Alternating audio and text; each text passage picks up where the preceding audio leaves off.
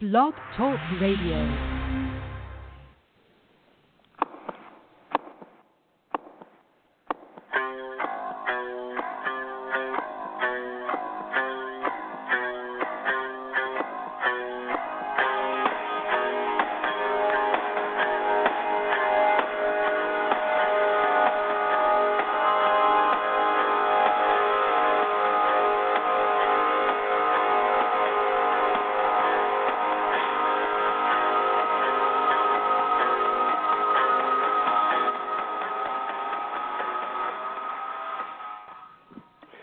Good evening, New York Jets fans. I am Glenn Naughton. You are listening to Jet Nation Radio.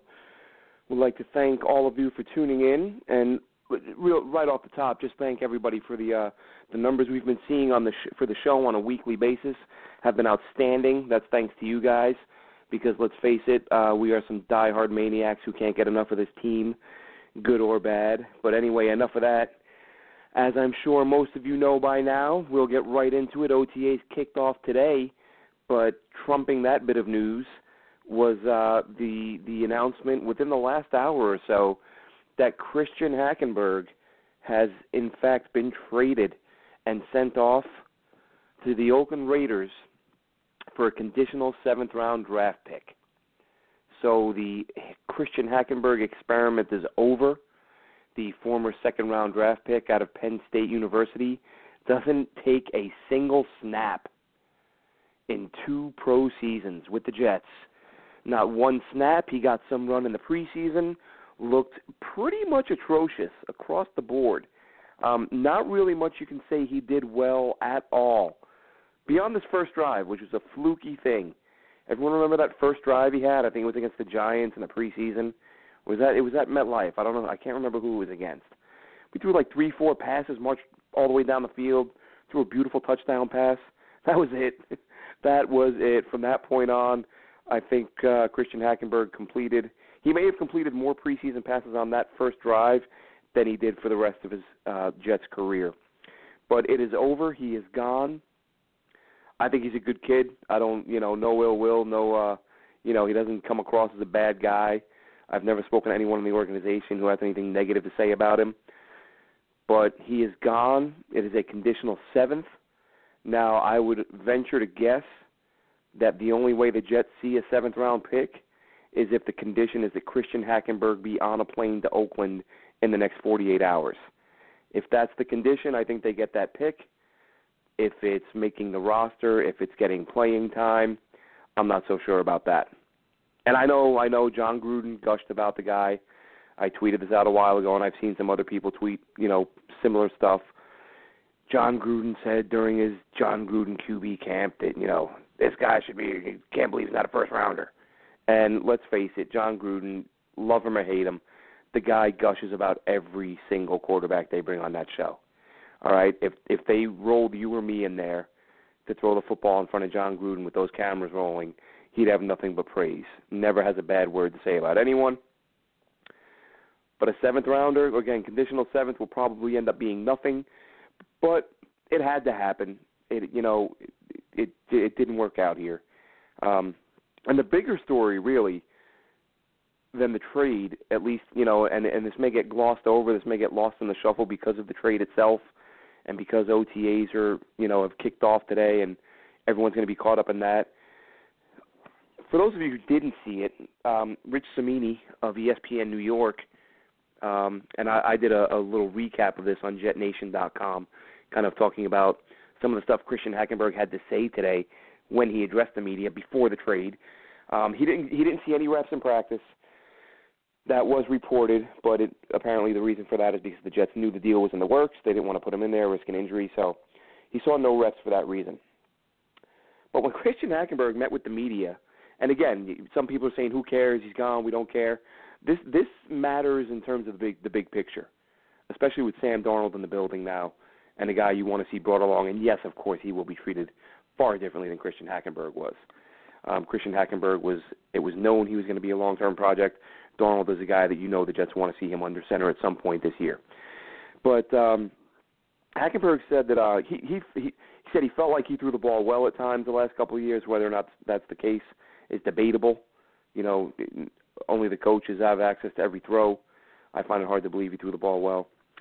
But Hackenberg said in regard to the Jets coaching staff, and again, this is according to Rich Cimini of ESPN New York, said that he never really got any information on how to fix the problems he was going through. That's a pretty damning statement. And you know, Todd Bowles was asked if this deal was made because of the comments. As I mentioned a minute ago, and I think it was Ian Rappaport, one of the insiders reported that the deal was already in the works. So the Jets were already working this trade out before Kristian Hackenberg made these comments. So this wasn't a knee-jerk reaction thing. But Kristian Hackenberg says about the Jets coaching staff that he never really got feedback on how to fix his issues, and he said he was glad that somebody finally stepped up to help him. And he wasn't talking about anybody on the Jets coaching staff. He was talking about somebody who used to be on the Jets coaching staff. For those of you who remember, quarterback coach David Lee, who worked under Rex Ryan and then went to Buffalo with Rex. But David Lee got in touch with Kristian Hackenberg at some point and got him latched on to QB guru Jeff Christensen. And that's who Hackenberg's been working with the last couple months. And Hackenberg also said today that for the first time in a long time, he feels like he's got a solid foundation. And you know, this could be all. What else is he going to say? You know, I mean, he's got to say rejuvenated, renewed, blah blah blah, because he's done nothing to this point. But you could do that without saying, for the first time in a very long time, I feel good. Basically, after somebody who does not work for this organization stepped up and hooked me up with another person who does not work for this organization. So not flattering comments from Hackenberg. And again, yes, he is gone, but the staff that supposedly engineered this disaster, they're still in place. And Hackenberg went on to say, again, this is according to Rich Cimini, that there was a story earlier this offseason when it was learned that Hackenberg was working with Christensen, reworking his mechanics, you know, trying to rebuild his throwing motion. Todd Bowles said he was unaware of it and had only found out that week when he saw it or someone told him. Hackenberg claimed that everyone was made aware of the plan in January. And I'm not sure what Todd Bowles' motivation would be to say he didn't know if he knew. So I don't know if Todd Bowles was in a place with Kristian Hackenberg where he was so disconnected that he didn't care what Kristian Hackenberg did this offseason. If you could have told Todd Bowles Kristian Hackenberg was going to go, you know, diving with great whites without a cage, Todd Bowles may not have cared, because I think in his mind he knew Kristian Hackenberg was gone. But even still, you know, leading up to that, it sounds like Kristian Hackenberg is basically saying that as a member of this organization, the coaching wasn't there, the answers weren't there, the help wasn't there, and it took someone from outside the organization coming in. And, you know, again, in all likelihood, it will amount to nothing. I, for one, I don't think I'm alone when I say that I would be shocked if Kristian Hackenberg stepped up and played well, because let's face it, as I said, there's really not anything he's done that you can look at and say, well, at least he's doing that. At least he's, you know, he's just looked bad in just about every facet of the game. Some people got on me after training camp, his rookie year, and I said a few times that, you know, and I didn't, you know, I'm a fan. I want any draft pick. I want every player in a Jets uniform to succeed. But I watched Kristian Hackenberg in training camp extensively, and I just said, I came away and said, this guy can't throw a spiral. Like, he doesn't look like he knows how to throw a football. And you get, you know, some guys throw tighter spirals than others. But of course not every throw, but we're talking 60% of his throws were just wounded ducks, just wobblers, whether they were completed or not. And I thought, how is this guy ever going to get any zip on the ball? And how's he going to run an offense? How's he going to make these tight window throws if everything flutters? And that's what I saw from him. And I said it, and people, who cares? It's only practice. You know, it's one thing to say that a guy's not doing well in practice. It's another thing to say that whether he's playing catch on the sidelines or taking reps in practice, whether it's drills or 7-on-7s, 11-on-11s, if you can't throw a football the way an NFL quarterback throws a football, why in the world would that change when the games start? You know, they're struggling from a mental aspect, but when there's something you can't physically do, if you're a wide receiver in practice and, you know, you're running a 5.6 40, you're not all of a sudden going to start running a 4.3 in games. Like, if that's what you do, that's what you do. And this could be why he's working on his mechanics. And I wish the kid well, you know, as bad as it would make the Jets look if he went on to play well. I don't dislike Christian Hackenberg. I just think that, and again, I know I'm not alone on this, I would be amazed if he turned out to be even a productive NFL quarterback. I don't, as I said earlier, I don't wish him any ill will, and if he does, he does. You know, again, it would make the team look bad, but I have no issue with the guy. And again, if his comments, if what he's saying is accurate, and there was very little communication between him and the coaching staff, and it took someone outside the organization to come in and work with him extensively like it mattered, then, you know, I don't know how that's not a red flag. I think there will be, as you know, and as I said at the beginning of this, he is going to be treated far differently. Sam Darnold will be treated far differently than Christian. I mean, let's face it, Hackenberg's rookie year was a red shirt. Chan Gailey said himself, you know, I don't have the time to work with that many quarterbacks. So he probably, you know, stood and watched for his entire rookie year. So not a lot of reps going on there. As you may have seen in the show description, we are expecting Neville Hewitt to call in. We've been in touch with his people. I will say the last couple messages we had, we were looked like we were good to go, and but we may have hit a snag, so I can't guarantee he'll be calling in, but we are expecting him. And we are also going to be joined later on by Kristian Dyer of Metro, and we're going to talk a little bit. Kristian wrote a piece earlier this week. If you haven't seen it, it's worth taking a look, saying that there is no playoff mandate for Todd Bowles this year. We'll get into that later. In short, I agree with that. I think that some fans are, you know, were a little upset to see that because this team, it's been so long since they have been to the playoffs. But, you know, again, we'll get into that a bit more in depth later on. But, again, we are expecting Neville Hewitt to call in at some point. And actually, as I'm saying that, we do have a caller, so let's go to the phones real quick and see if this is him. Hi, this is Jet Nation Radio. You're on the air. Who do we have? Yes, hello? Yes? Yeah, I would like to call in about the Jets linebackers. Well, go ahead. You're on the air. All right, well, I think that the head coach for the linebackers should be Jason Giambi. And why is that? Is this a Peds reference? And maybe you should add in the Smurfs to play quarterback for the Jets. I think it can make a huge difference. Right, that was hilarious. And we do have another caller. Hi, caller, you're on the air. Hey, Glenn, it's Ryan. It's been a while. How are you? Hey, everything's going good. How are you tonight? I'm doing good. You know, I'm glad Hackenberg's gone. Yeah, I think most of us are. You know, as I said at the top, and it'll come up a couple times. That no ill will against the guy, but it was time for him to move on. Especially today with news coming out of camp that they'd had there was a really impressive performance from Teddy Bridgewater. But even that I don't think impacted it hugely. I think the plan all along was to move on from him. And again, as I said, it's a conditional seventh, which often ends up being nothing.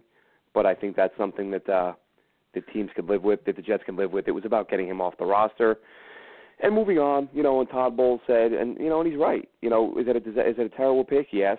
You know, and somebody asked Todd Bowles, is it a wasted pick? And he just said, look, you know, any time you don't hit on a pick, it's a wasted pick. But, you know, unless you got a 4-leaf clover up your butt, nobody hits on every pick. And we know this. And it's because we're a quarterback-starved franchise. Anytime you take a quarterback, really no matter what round, but of course the higher the round, the bigger the microscope. And Jets fans they wanted this guy to succeed as a second-rounder. And obviously, look, you take a quarterback in round 2 and he never sees the field, it's a disaster. There's no other way to categorize it. Absolute disaster of a pick. Someone said earlier that if Darnold works out, then all will be forgiven with the Hackenberg pick. And as I said, if Mike McCagnon were to set my home on fire, all would be forgiven if Sam Darnold works out, because I think that's the point we're at now. Like, let's get a quarterback in here. So I think we're all glad he's gone. The team can move on, one less issue. But he was going to be gone all along. Yeah, I totally agree. This is Darnold's team now going forward. Even today, before he was traded, during OTAs, we've seen obviously Bridgewater was looking good, but a lot of the headlines came after practice, where it's like, where it got a lot of Hackenberg, find out from a lot of beat reporters, just that he got 0 reps, and it's not that it's like annoying, but just going forward, I'm kind of glad we won't be seeing any more Hackenberg debates. It's kind of sickening. He got every chance last summer, him and Petty, to take over and start last year from McCown. Really, they got majority of the reps last training camp. Obviously, they couldn't get it done, and we're just moving forward now, with Darnold. Yeah, exactly. Petty and Hack both had a chance to grab the bull by the horns last preseason. That didn't happen, and it was time for them to go. So I don't really see that. Either one of those guys.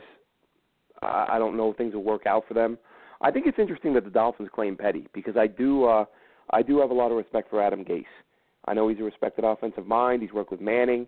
I think more than most Jet fans, I think I've been a bit more impressed with Ryan Tannehill than Jets fans have. I think he's gotten better every year. I think he played really well under Gase. I think he will play really well under Gase. But that's another topic for another time. But Gase is one of those guys where, when you look at a young quarterback and say, is this guy going to be the answer? Or is this guy going to develop? I think if you're a young quarterback, Gase is the type of guy you want to go work under and try to hone your craft. So it'll be interesting to see what happens there. But, as far as Hack, and I mentioned it at the top, that the 0 reps thing, that had more to do with the fact the Jets were basically, they were actively working that trade. They were on the phone with Oakland. You don't want to, if you're in the middle of a deal and you send a guy out there and he, bangs his hand on somebody's helmet and, fractures a finger, you just don't want a fluke injury, so you keep him off the field and work out the deal. I was surprised they let him meet with the media because, as I said, I don't know if you heard it in the beginning, he did have some not so flattering things to say about the coaching staff and his time here. But, he's gone now.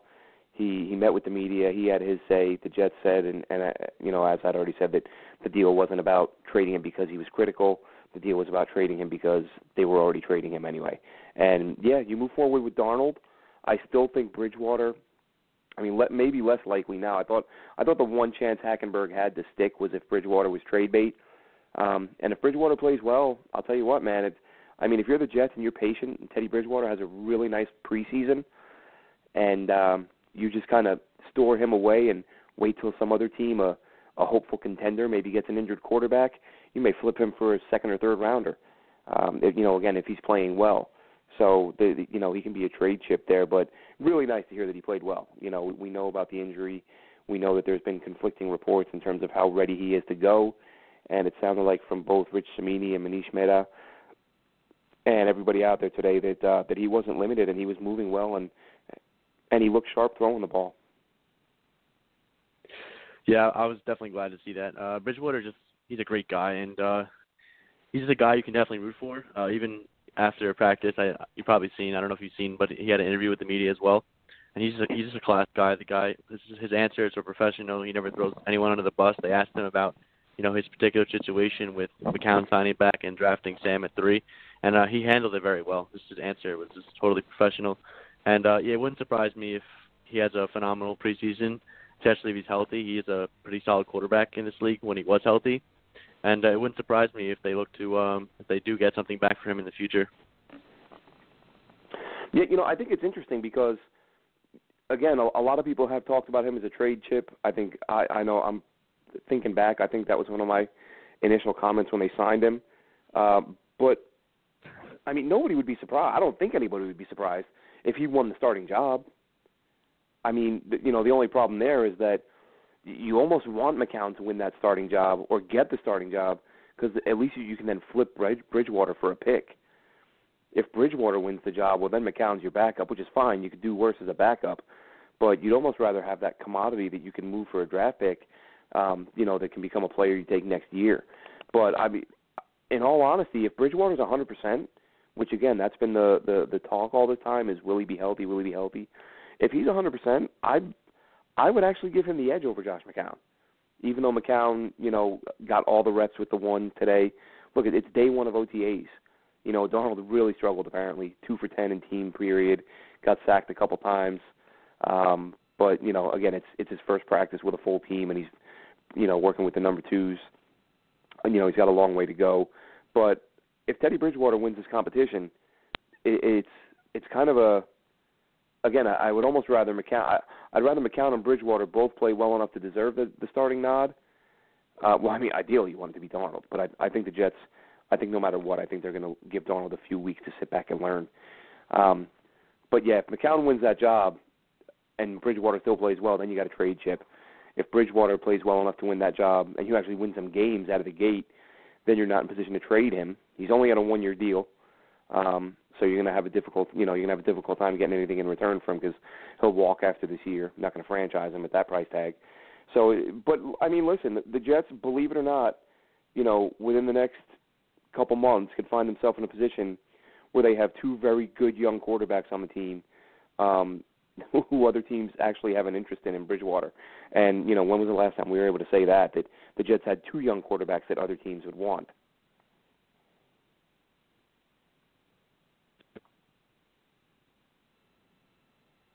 If you're telling me we have 2, then things are going well in Florham Park. Yeah, absolutely. It's been a great off season, and it is only the off season. We got to see the results on the field. But Mike Maccagnan, by doing what he's done, and I said it earlier, the depth chart he inherited was Geno Smith, Michael Vick, and Chris Sims or Matt Sims, whichever Chris Sims. I forget which one it was now. Doesn't even matter. I think it was Matt, yeah. They're gone. And so now you've gone from Geno, Vick, and Sims to Darnold, Bridgewater, and McCown. I mean, that's talk about 360. I mean, look, it took a few years. Everybody was, people were losing their minds the last couple seasons that they didn't go QB in round 1. But, they were working through some things. As I said, I think year 1 was about evaluating Geno. He got his jaw broken. Fitz comes in and plays out of his mind. They try to catch lightning in a bottle. You start him in year 2. Fitz goes in the toilet. You drafted Hack that offseason. He was terrible. And you put yourself in a spot where you had to take a quarterback this year. And they did. And they traded up. They got the guy. And now they move forward. So things are looking up, man. I said it the day that they drafted Darnold. If you can't be happy as a Jet fan right now, then I don't know when you can be happy. I understand you got to see it on the field and all that, but Jesus, allow 10 seconds of optimism into your life because it's their Jets are in a really good spot right now. They have a lot of good players, despite the criticism of Mike Maccagnan. They have some excellent receiving targets. O-line needs some work. They're not a perfect team. I'm not saying they're going to win they're not going to win the division, but this team is much better than people give them credit for. And I wouldn't be surprised if they win 8-9 games. So we'll see how it all pans out. But thanks for calling in. Did you have anything else you wanted to go over? No, it's perfect. Thank you, Glenn. Have a good night. All right, you too, man. Thanks for calling. All right. So, yeah, like I said, if you can't be happy right now with the way things are going, the fact that you have Sam Darnold, the fact that Teddy Bridgewater is looking good, looks like he's back to full strength. This is a guy who's a first-round pick, and a lot of people were upset that he wasn't a Jets pick. That the Jets didn't take the plunge and draft Teddy Bridgewater when he was there. Well, now a couple years later, they got him, and whether he plays for them or ends up being a trade chip that they can acquire someone else for him or a pick for him, that'll play itself out. But like I said, when was the last time the Jets had one quarterback on their roster? Last season, at any point, before the trade deadline, of course, the Jets could have called every team in the NFL and offered their quarterback for whatever price they wanted to give. What do you think anybody would be willing to give up for the guys they had? We saw nothing for Bryce Petty. We saw that. and then a 7th for Christian Hackenberg. Right now, well, again, this is a little early because it's only one practice. But let's face it, in a couple months, if Teddy Bridgewater has 1 or 2 nice preseason games and the Jets make some phone calls, I guarantee you teams would be willing to pull the trigger on a deal for him. And that may, in the end, that might be what we end up seeing. So time will tell.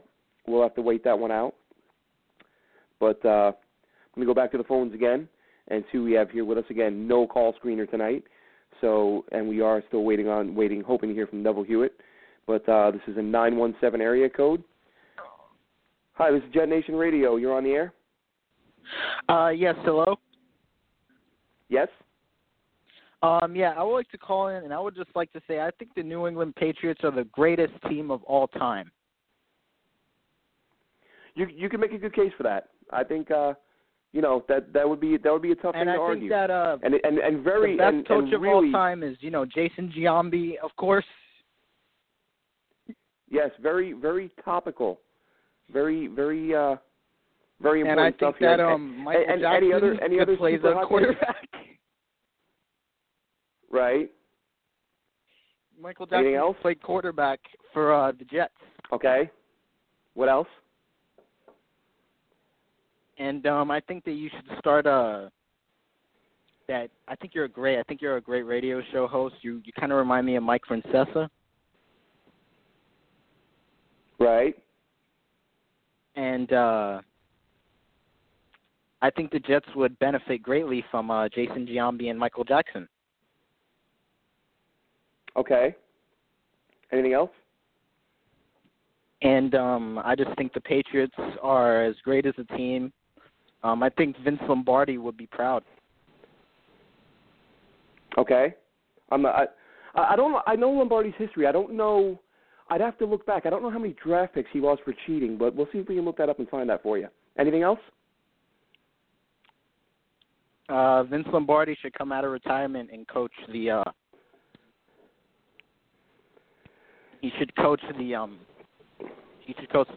Philadelphia Falcons. Or maybe you can come out of retirement and write you some new material. What do you mean? I don't know what you're saying here. That's my point. I just want to hear your thoughts on it. Yeah, agree on all counts. Great call. Thanks for listening, and look forward to hearing from you again. All right, so maybe some Stern Show wannabes. I don't know, and I don't mind that type of stuff if it's funny, but it's tough, man. It's hard to you hear people try to wisecrack and just come up with original good material, whether they're doing it to be fun or malicious. And I'll give you a couple seconds to see if you can come up with something worthwhile, but that particular person did not. So that's that.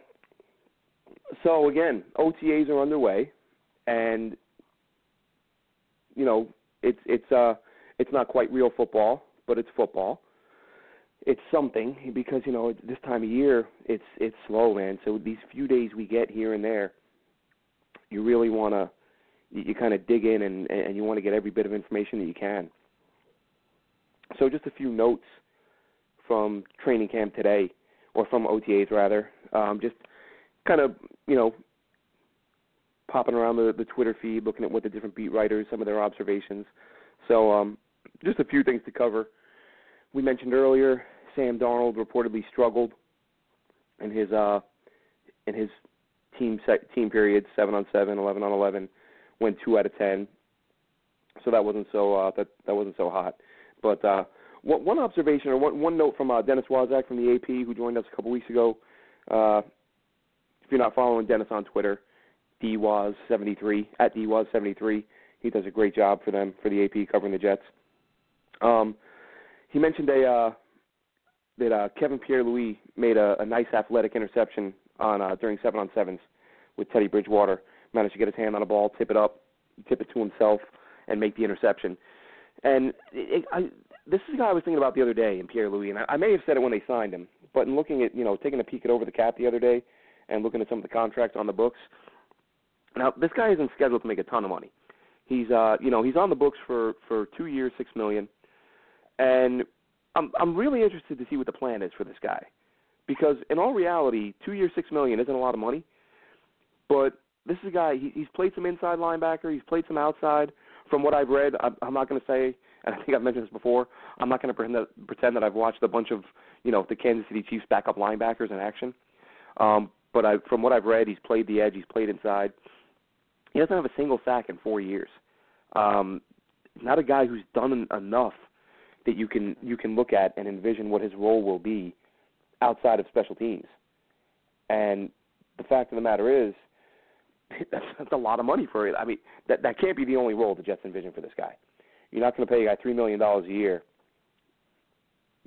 just to be on. So I'm anxious to see what he does, and I'm hoping to see his name more and more, because again, for that type of money, they must see something in him that they like.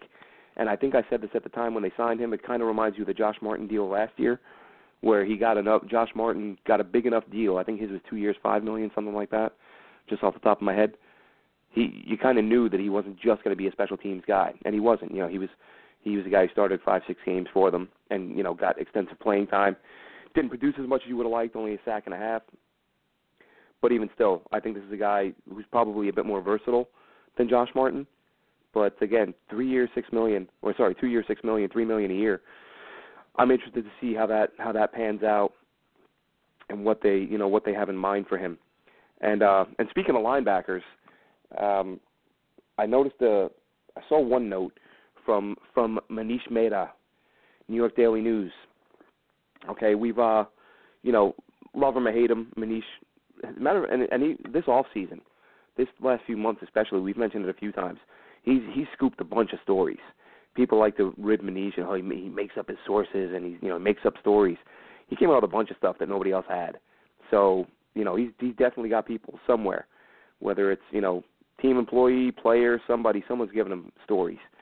But anyway, this isn't related to that. This is just a name I've seen Manish mention, and it's interesting because I've not seen his name mentioned anywhere else.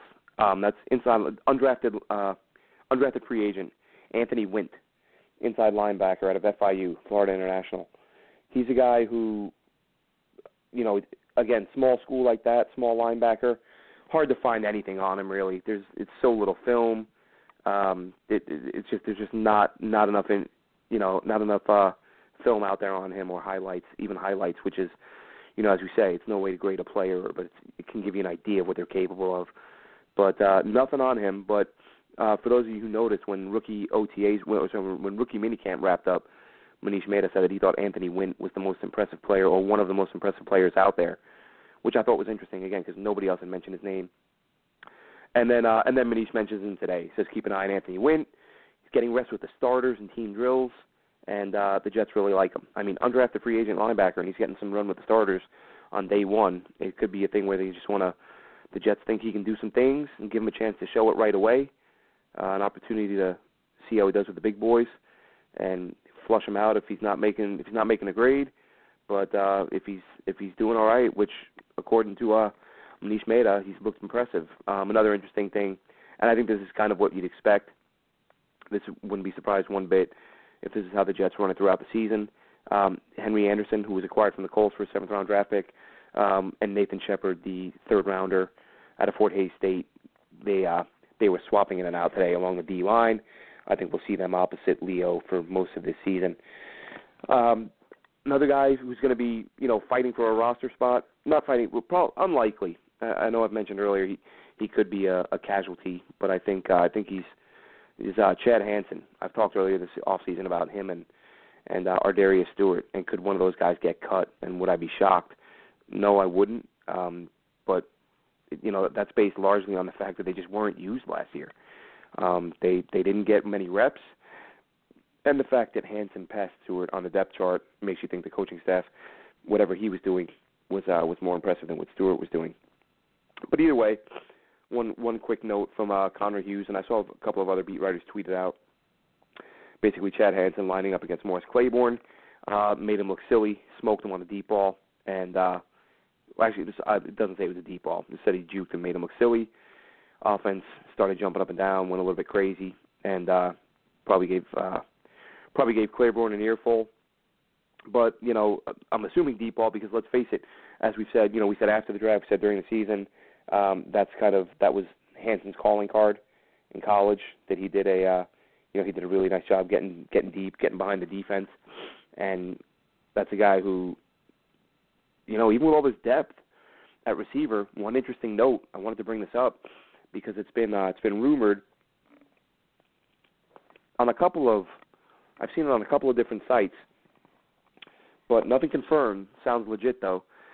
Terrell Pryor possibly looks like he may have fractured that ankle, or fractured an ankle. I didn't see that it was the same ankle he had issues with previously, but he was not at practice today. And a couple people tweeted out that he was seen recently in a boot. So nothing further on, nothing that I saw. There may be something out there. As a matter of fact, I would imagine Todd Bowles would have been asked, but excuse me, doesn't mean it hasn't been addressed. I hadn't seen it addressed up to this point. But if he's got an ankle fracture, we still got a couple months till training camp, so I would expect he'll be ready to go by the time the season rolls around, if he can stay healthy. So that's another thing worth keeping an eye on. But while he's out, during these OTAs and stuff like that, this is where Chad Hansen gets an opportunity to make an impression. And another second-year guy, Dylan Donahue, the second-year linebacker out of West Georgia. We all know his off-season issues. Got himself a DUI driving the wrong way down the Lincoln Tunnel and entered rehab. The Jets did say that they were willing to work with him, but as Christopher Johnson said, that the Jets' patience was not infinite or never-ending. They would draw a line at some point. So if Dylan Donahue was on his last chance with the Jets, he appears to be, and it is very early, but he appears to be off to a good start. Claims he's cut alcohol out completely after his rehab stint, and he has gotten in touch with Austin Seferian-Jenkins, who famously battled alcohol issues as a member of the Tampa Bay Buccaneers. That's how he landed with the Jets, was released by Tampa after being found sleeping in his car, found to be drunk, and that was his second or third incident. So Dylan Donahue reaching out to a former teammate who went through a similar situation.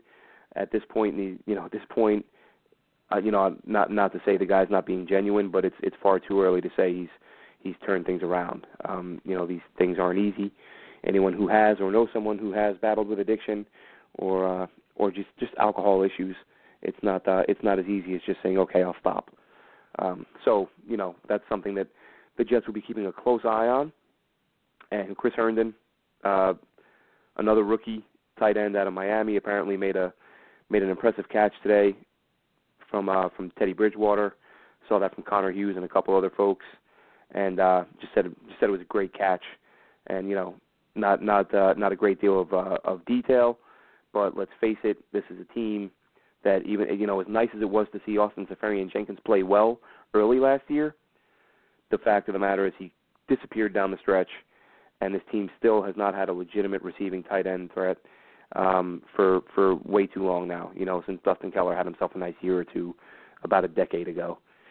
So it's time to fix this tight end situation. So between Herndon and Leggett, Tomlinson, hopefully the answer is in there somewhere. Even Neil Sterling, don't count him out. Athletic guy, could be a playmaker, or even just an adequate backup. He's shown that he can do some things. He looked good in the Week 17 loss to the Pats when Seferian-Jenkins went down. That was his most extensive action of the year, and he played well. So whether or not that carries over, we'll see. And someone tweeted to me earlier, how do I get access to training camp or to the OTAs? And it's not going to happen. Just get on the Jets beat writers, man. There's a lot of good ones out there, and even though I know a lot of fans find reasons to not like these guys, but a lot of these guys do a really good job. Mentioned some of them earlier, and most of you, I'm sure, if you're listening to this show, chances are, like myself, like a lot of the diehards, you're following all the writers on the beat, and that's the best way to get the information. So we're also going to be joined today by Kristian Dyer, who has been keeping an eye on things at One Jets Drive. He's going to share his thoughts with us on a couple of different topics. As I mentioned earlier, his piece on Todd Bowles. I'm sure we'll go over that because let's face it, it's a topic that a lot of fans seem to be torn. Really, a lot of people feel like it's a results-based business, and the results under Todd Bowles has been no playoffs, no playoffs, no playoffs. And why should he get a fourth year of no playoffs? Kristian's going to give us his thoughts on that. He should be calling in any minute, actually. We'll talk a little bit about the quarterbacks, of course, and we'll cover Bridgewater, as we did earlier.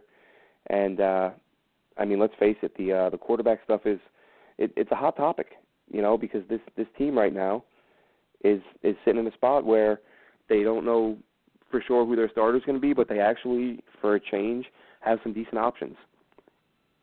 So we'll cover some of that. But another issue I want to talk about was in terms of the way training camp, or in terms of the way OTAs, the way these things unfold. I know that as I said, it's that time of year where there's no news out there. There's nothing going on. These huge, feel like black holes of non-activity for football fans who are just dying for some news. I think that it's important, take everything with a grain of salt. It's the good stuff it's nice to hear. You want to hear that guys are doing what you expect them to be able to do, but you also you don't want to get too down when guys aren't playing well. It's day one. Sam Darnold goes 2 for 10. So what? That's something he's gonna. The good and bad are gonna come, and especially early on when he's learning the system. A lot of young guys out there learning the system, and it just always surprises me. Every year, I feel like people get a little bit too high or a little bit too low during OTAs, and it really is just there's not hitting. There saw some clips today. I think it was on the Jets site. They had some clips. Everybody's running around shorts and T-shirts. There's not a whole lot going on in terms of contact, and we hear it all the time. The league, the play around the league has suffered, as a result of the lack of hitting, the lack of contact that's allowed. And this is the time of year where there's not a lot of it, but guys are going to miss time.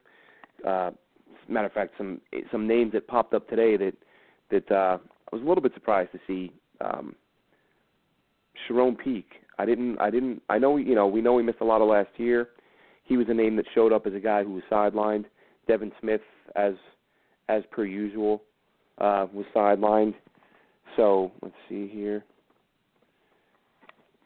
So it's one of those things where guys are going to miss time. Guys are going to be recovering from injuries.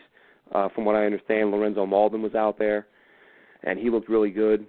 Nothing on how he looked. I think it was what I meant to say is really good that he's out there because he missed so much more time last year than a lot of us expected.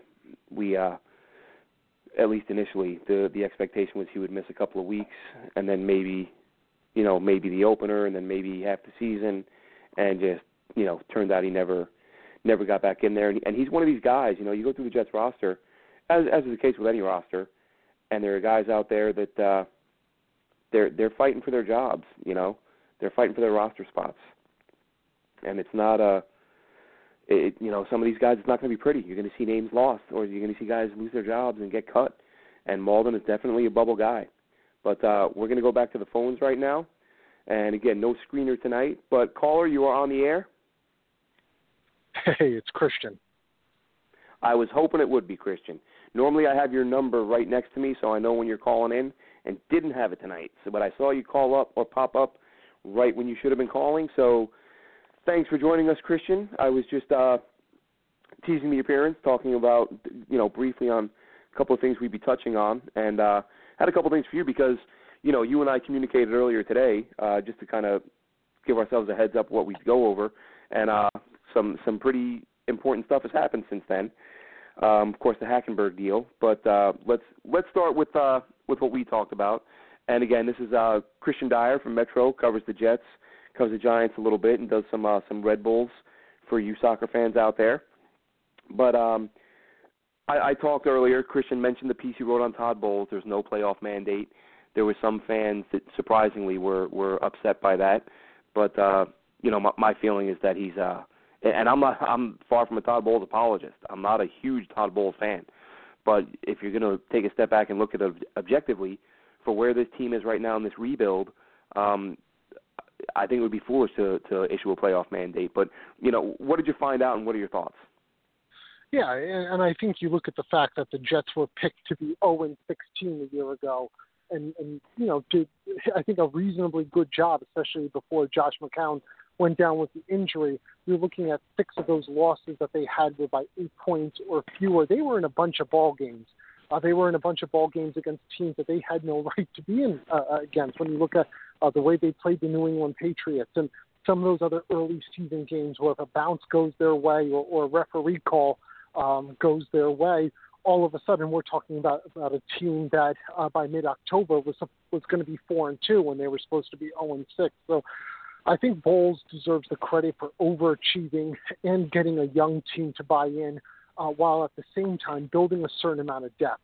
And I think anyone who thinks that 2018 is going to be a return for this team to the postseason, probably do not also put money on the Las Vegas Knights making it as far as they have in the NHL playoffs. I'm not sure Lightning is going to strike twice in professional sports with the Jets making the playoffs this year. This is a young team. It's a team that is lacking in high-end talent, but it's a team where, and we talked about it a couple weeks ago, where a team that is very much still in the rebuild, and it's kind of where the Jets were in 2006, 2007, coming off a couple pretty decent drafts, some might say very good drafts, adding some core players, and then being in a position where 2007, 2008, 2009, they're going to be able to go out and spend money in free agency the next couple of years and make that big splash and add those veteran proven players who can get them over the top. And to me, it's the right way to go about doing things. And the one way you can really accelerate a rebuild is to have consistency at the head coaching position. I don't think Todd Bowles is the perfect head coach, but I think he's a better head coach than he was 3 years ago when this team was 10-6. He just doesn't necessarily have the talent there to be able to get this team into the conversation of double-digit wins. And you want to sell free agents, high-end free agents, and there's going to be a number of good ones coming out next year. You want to sell them on something in a program. You can certainly take them to the facility, which is beautiful. You can certainly offer a lot of money. You can offer guaranteed money. You can offer prominent roles and playing time and everything else. But the one thing that I think a lot of these players are going to be looking for is who's the head coach and is the organization consistently behind them. And, not that it's been a revolving door around here, but there's always been talk every couple of years about the Jets making wholesale changes and being able to go in with another head coach for next year, what would be a 5th year. I think that's a very important thing that people aren't considering when free agents are looking to line up outside Florham Park Drive. Yeah, and, I agree with a lot of what you're saying, and I think the important thing, and, I've talked about this before, and, you hear people say it, and not every, there are different ways to go 7-9 or 8-8. If this team, if they have some bumps and some blips early on and say, you start off 2-5 or 3-6, and then you go on a tear and, win 6 out of your last 7 and you miss the playoffs, well, you didn't make the playoffs, but you're clearly trending in the right direction and things are coming together. If you have a year like Rex Ryan had, remember that season where they literally, for the first 15 weeks, it was win-loss, win-loss, win-loss, zero consistency. 1 week you look great, the next week you look terrible. I think those are the types of years that get you fired, where it's like, what is the direction here? There's nothing, we're not building anything. There's nothing consistent. So I can see Todd Bowles keeping his job if he goes 7-9 or 8-8, even 6-10, if there's a strong finish and we see a good push late in the year. That's how Eric Mangini got himself fired. Eric Mangini had that season where, the Jets looked like they were going to the Super Bowl. He starts at, 7-3 or something along those lines. And then they fall apart down the stretch. And everyone says, oh, they were 8-8. 8-8 isn't that bad. 8-8 is that bad when you started 7-3. So, almost a victim of his own success early on that year. But not every 7-9, not every 8-8 is the same thing. So I agree. And again, and I've said before, anyone who listens to the show knows I'm not a huge Todd Bowles fan, but that doesn't mean you can't be objective and fair and look at the situation for what it is. And what it is right now is a guy with a young team with some talent, some deficiencies. And I think if he gets the most out of his roster and they show improvement, I think he's safe, in a 6-10 or 7-9 season. Yeah, to me, if he gets 5 or 6 wins, which I think is reasonable with this roster, again, you have to look and say, were they consistently blown out of games? And there's also another big scenario we haven't even broached yet, and maybe this leads us into another topic, but who is the starting quarterback week 11 of this team? If it's Josh McCown or Teddy Bridgewater, there's going to be very different expectations for this team to be closer to 500 than, say, if number 3 overall pick Sam Darnold, who didn't have a great day, didn't have a horrible day today, still learning the playbook, but if Sam Darnold is out there and is the guy who's leading this team week 10, week 11, for what's essentially the second half of the season, then all of a sudden you have to say this is a developmental year. And we've seen it before where a rookie quarterback can drastically change things for the positive or for the negative for this franchise. And I think if you're willing to chalk up the second half of the year to saying, okay, it's now going to be the Sam-chise, it's going to be Sam Darnold who's going to be in charge of this franchise, then your expectations are clearly going to have to change. And I don't think anyone expects Sam Darnold to be the week 1 quarterback. I think, truth be told, Sam Darnold doesn't expect to be the week 1 quarterback. It doesn't mean he's not going to try, but you don't bring in 2 veteran quarterbacks like this unless you had a plan in place that no matter who you were taking with that first-round pick, they were going to be brought along at whatever is the right pace for them. And Sam Darnold may not see the year outside of spot duty, may not see the field outside of spot duty this year, and that's okay. It doesn't necessarily mean that he's developing slowly. It just may mean that Teddy Bridgewater or Josh McCown is in a position to better lead this team, and it's better to slow play the Darnold development for at least a year. So I think there's an awful lot of pieces that kind of still have to be figured out before we say that there's a playoff mandate, which I'm being told that there's not. But I also think before we begin to pigeonhole necessarily wins, losses, you want to see that this team's in games, that this team hasn't quit on the process, and most importantly to me, who the quarterback is going to be before we can say 6 wins should get Todd Bowles his job. They may not be in a position come week 12 necessarily to get that 6th win if they've got a rookie under center who still needs some work, and keep in mind, who isn't able to legally drink until training camp. That's a young quarterback. Yeah, and that, that's another thing that people can't forget, because the expectations get so high so quick with these first round, especially these top 5, top 10 quarterbacks, people forget how young these guys are. They really are still kids. And, that's one of the reasons the Jets took this guy is because of his, his demeanor, his maturity. He comes across as kind of being wise beyond his years, as they say. So, we'll see how that pans out. But and it's not the worst thing for the organization if the Jets maybe are getting another pick inside the top 10. I know no one wants to go through a difficult year, but considering the fact that then you would have a Leonard Williams, Jamal Adams, Sam Darnold all going into next year and then being able to add another pick inside the top 10. I know Duron Lee didn't work out, but being able to get one more building block for this team, if that's an offensive lineman, if that's a playmaker at wide receiver, tight end, running back, someone else to add into this core who can kind of become a star on the rise that then you can supplement in free agency. I don't think as a Jets fan you want to root for wins and losses, but there is the silver lining here that there would be a pretty good spine to this team in place if they end up picking in the top 10. Yeah, I don't think there's any doubt about that. And I think for me personally, in terms of, where I think this team will finish, and, it's ridiculously early to even guess, but not even looking at the schedule, just in terms of what they gained and what they lost this offseason, I feel like if you're replacing, if McCown is your starter, you've replaced Bryce Petty with Teddy Bridgewater, which is, the improvement there is infinite. One guy looked completely lost, and nothing against Bryce Petty, but he looked lost. And the other guy's been to the playoffs. At center, you had a guy who was arguably the worst center in the NFL in Wesley Johnson, now replaced with a guy who's had some injuries, but is at least at the very least a good center. So big upside at the center position. Yeah, the upgrades there are enormous, and it's not that they got all-pro caliber players.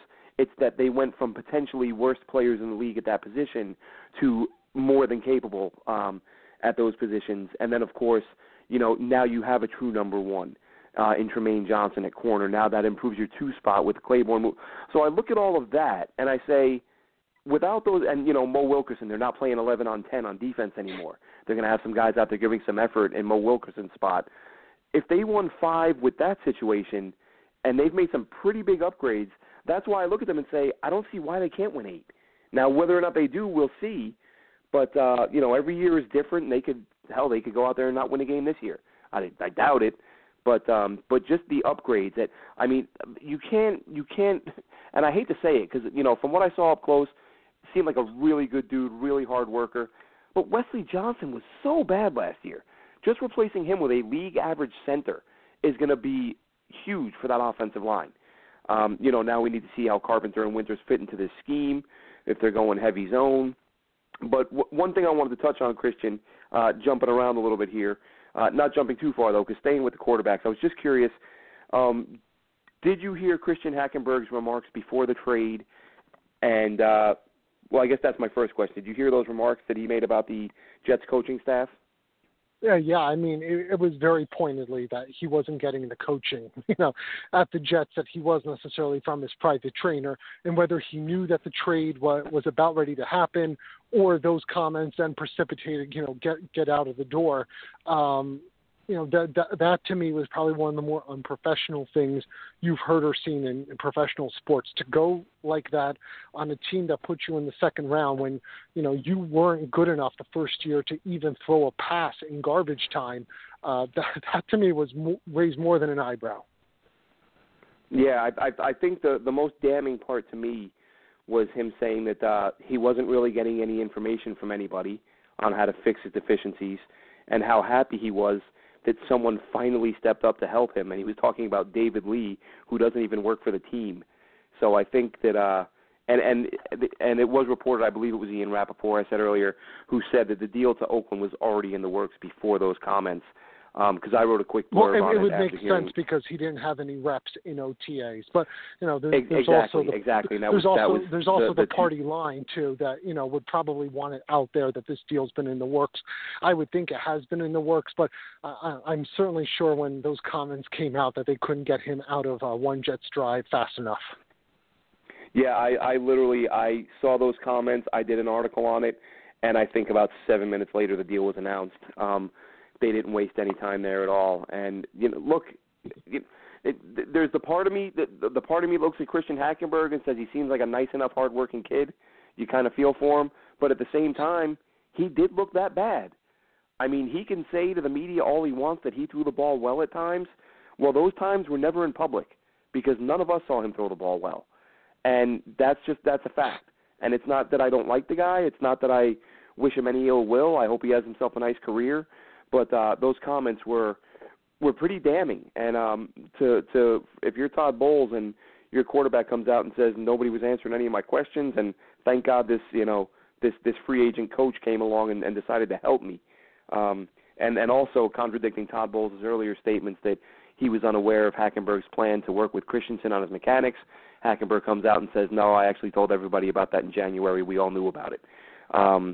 So not a great look for either side, really. Whether or not, because you don't know if what Hackenberg is saying is true, but I think that with Todd Bowles' background as a defensive guy, and as much as they've struggled on offense, I think people are going to be, whether they like Hackenberg or not, I think some people are actually going to want to believe that. This isn't a guy who, like Bryce Petty, was kind of a mid-round pick where you can go, okay, it works. If it doesn't work, it doesn't work. Christian Hackenberg, correct me if I'm wrong, but he was top 40. I believe he was, before the midpoint of the second round. So this is somebody you're going to want to invest your future in. It's about the same spot where the Jets, not exactly. Yeah, no, it may actually have been the same spot where the Jets took Geno Smith or awfully close to it, and they rushed him along to start. You want to get an investment, a return on investment on your second-round pick. And if you're a general manager and you're taking a quarterback in the second round, don't you think you would want to give him not just benefit of the doubt, but you want to give him every opportunity to go out there and perform and impress and win the starting job. And the fact that Mike McCagnon and Todd Bowles kept this guy buried as far down the bench as they did, they were ready to put me in over him at some points last year. And I can't throw, more than 10 yards. You've seen my arms. I can't throw more than 10 yards. So to me, the fact that the Jets were willing to divest themselves not only of a second-round pick before his third year, but were just so aghast at what he could and could not do on the football field, that to me is more telling, because you want your second-round pick, especially a quarterback, to succeed. It's a real damning indictment on you as a general manager and a head coach if he doesn't succeed. So I have a tendency to think that Hackenberg may just be burying the Jets on the way out the door. We never heard anything like this from him before. There wasn't any inclination that, I want to get more coaching, or, I want to make this work, or anything like that. Nothing that ever popped up in the media. And it seems surprising to me that Bryce Petty, who I think is a class act, quite frankly, but that Bryce Petty never made any similar comments. And Bryce Petty, with less talent on paper than Kristian Hackenberg, seemed to be able to develop at least somewhat with the Jets into something resembling a backup quarterback in the NFL. And Kristian Hackenberg, the second-round pick, was unable to do so. Yeah, I said it earlier. Outside of that, that first drive we saw him on in the preseason his rookie year, where he made 3 or 4 great throws, that was it. That we never saw anything close to that again. I've referenced many times that fourth preseason game against the Eagles where he got extensive action, and Kristian, I left that stadium shaking my head, and I just said, a friend of mine that I went to the game with, I was like, that guy can't be an NFL quarterback.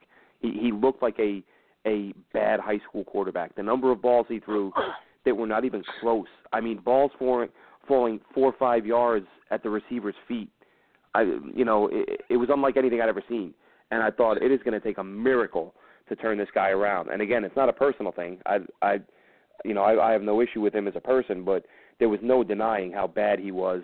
And now he goes to Oakland where John Gruden, as I said earlier, John Gruden gushes about everybody that goes on his show. You mentioned you throwing a ball, Kristian. If you or I went on John Gruden's QB camp, you turn those cameras on and everybody's a first-round pick in his mind. So I really like the way Glenn throws that Nerf football. He lights up with that ball in his hand. But, I do think it's interesting that Hackenberg kind of went through a little bit of turmoil at Penn State, went through a couple offensive coordinators.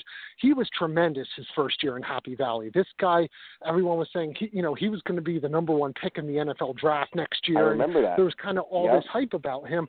And then it really tailed off, and he had a bad offensive line. Keep in mind, they were coming off the sanctions, so they didn't have a whole lot of talent on that team, or at least not as much as kind of the Penn State teams now do. So to me, I don't know how much he suffered during his time at Penn State. I think that James Franklin, their head coach, there's a tremendous recruiter. I think he's improved as a game day coach. But 2 years ago, I was telling people I thought of the Power 5 conferences, he was the worst game day coach in terms of adjustments, just because all this talent wasn't necessarily meshing and gelling. Now, Saquon Barkley will solve an awful lot of those problems, and we'll see where Penn State's at this year without Barkley. But I think Hackenberg did suffer from that. He had a couple offensive coordinators here with the Jets, and I think maybe just personality-wise just didn't necessarily click in that locker room for whatever reason, whether it was his fault or just the way things gelled or didn't gel for him. So at the end of the day, it's probably best for his career that he goes off to Oakland. Maybe they can resurrect him and make him into a serviceable backup quarterback. For the sake of his children's college education, I hope that he can get another contract in the NFL. But right now, I think you got to look and wonder what the Jets could have done with that second-round pick had they not invested and reached. And a lot of people thought Hackenberg in the second round was around too early. Yeah, well, I mean, take it for what you will, but I do remember, and I actually saw it retweeted earlier, I do remember Pro Football Focus saying he had an undraftable grade for him. They saw him as an undrafted free agent, and up to this point, they called it most accurately because that's about how he's played. But before you go, Kristian, let's hit one more topic. We've actually, you know what? real quick, give me a name. Which rookie outside of Darnold has the biggest impact? Give us 2 seconds on that, and then we'll let you go. Yeah, I think the kid that they just signed the long-term contract to, the third rounder out of Fort Hays State, and I just completely blanked on his name. Still learning some of these names, but you know. Shepard. Yes.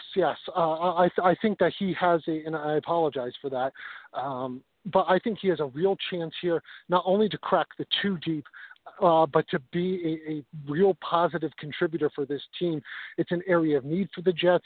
I don't know how much of his film you've been able to watch, but he is very nimble on his feet, moves well. His hands need some improvement, certainly. And I think technique-wise, he's going to need some things. But you talk about the athletic components right there.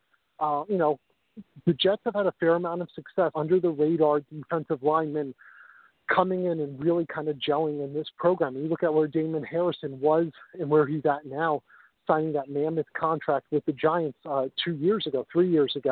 To me, there's a similar type of upside with what he can do here, how he can fit in, and just in terms of the raw ability that he has. Everyone says that he's a very coachable kid, that he comes in, he's humble, he's hardworking.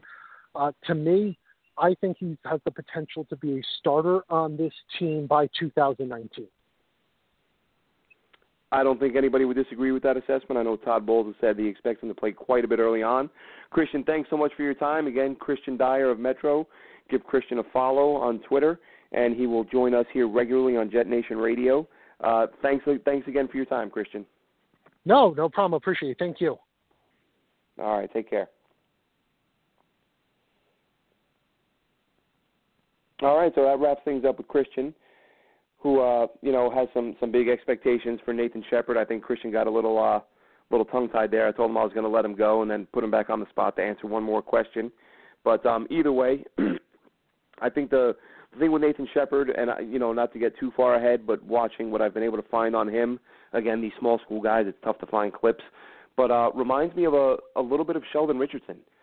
Different body type, but in terms of his ability to move, and with the size, as Kristian said, he's nimble for a big guy. I feel like he moves really well for a guy his size, and some of the clips I saw kind of remind me a little bit of Sheldon, but maybe you have a guy who's a little bit older than Sheldon Richardson, or older than Sheldon was when he came out, but a lot more mature and a lot more to offer in terms of character. So that is going to wrap things up this week on Jet Nation Radio. I do apologize that we weren't able to get things worked out with Neville Hewitt. Like I said, communicated earlier, sounded like we were good to go, and then may have hit a snag later in the day. I believe it's probably, in all honesty, we scheduled his appearance quite some time ago, and I think we may have overlooked the fact that it was day one of OTAs when he agreed to do the show today. So, again, I think my fault for giving them that date, and they did say they would try to work something out today. The expectation, we expected them to be here, but I think that's what happened ultimately. It's a long day for these guys. Get up early, get out to practice, get in the classrooms. So the last thing he wants to do is get on the radio and talk to me, right? I mean, who can blame the guy? So maybe another time, maybe not. We'll see how that goes. But either way, thank you so much for listening. And, again, big day, Hack's gone, moving on with Darnold, and some encouraging things out of day one at camp or at OTAs, and, some not so encouraging things, but it's early, but we have some football to talk about. So we will be back again. Actually, for those of you who listen regularly, we will not be airing next week. OTAs will have wrapped up by then. There won't be a lot going on. And I will be out of the country. Well, hey, I live in England. I'm always out of the country. But I will be out of this country for a few days, and that will include next Tuesday. So I will not be doing a show, but we will be back the following week. Maybe have a couple guests lined up at that point. But, again, thank you so much for listening. I hope you enjoyed the show. Hope you enjoyed Kristian's appearance. And look forward to getting with you guys again in a couple weeks. Have a great night, Jets fans.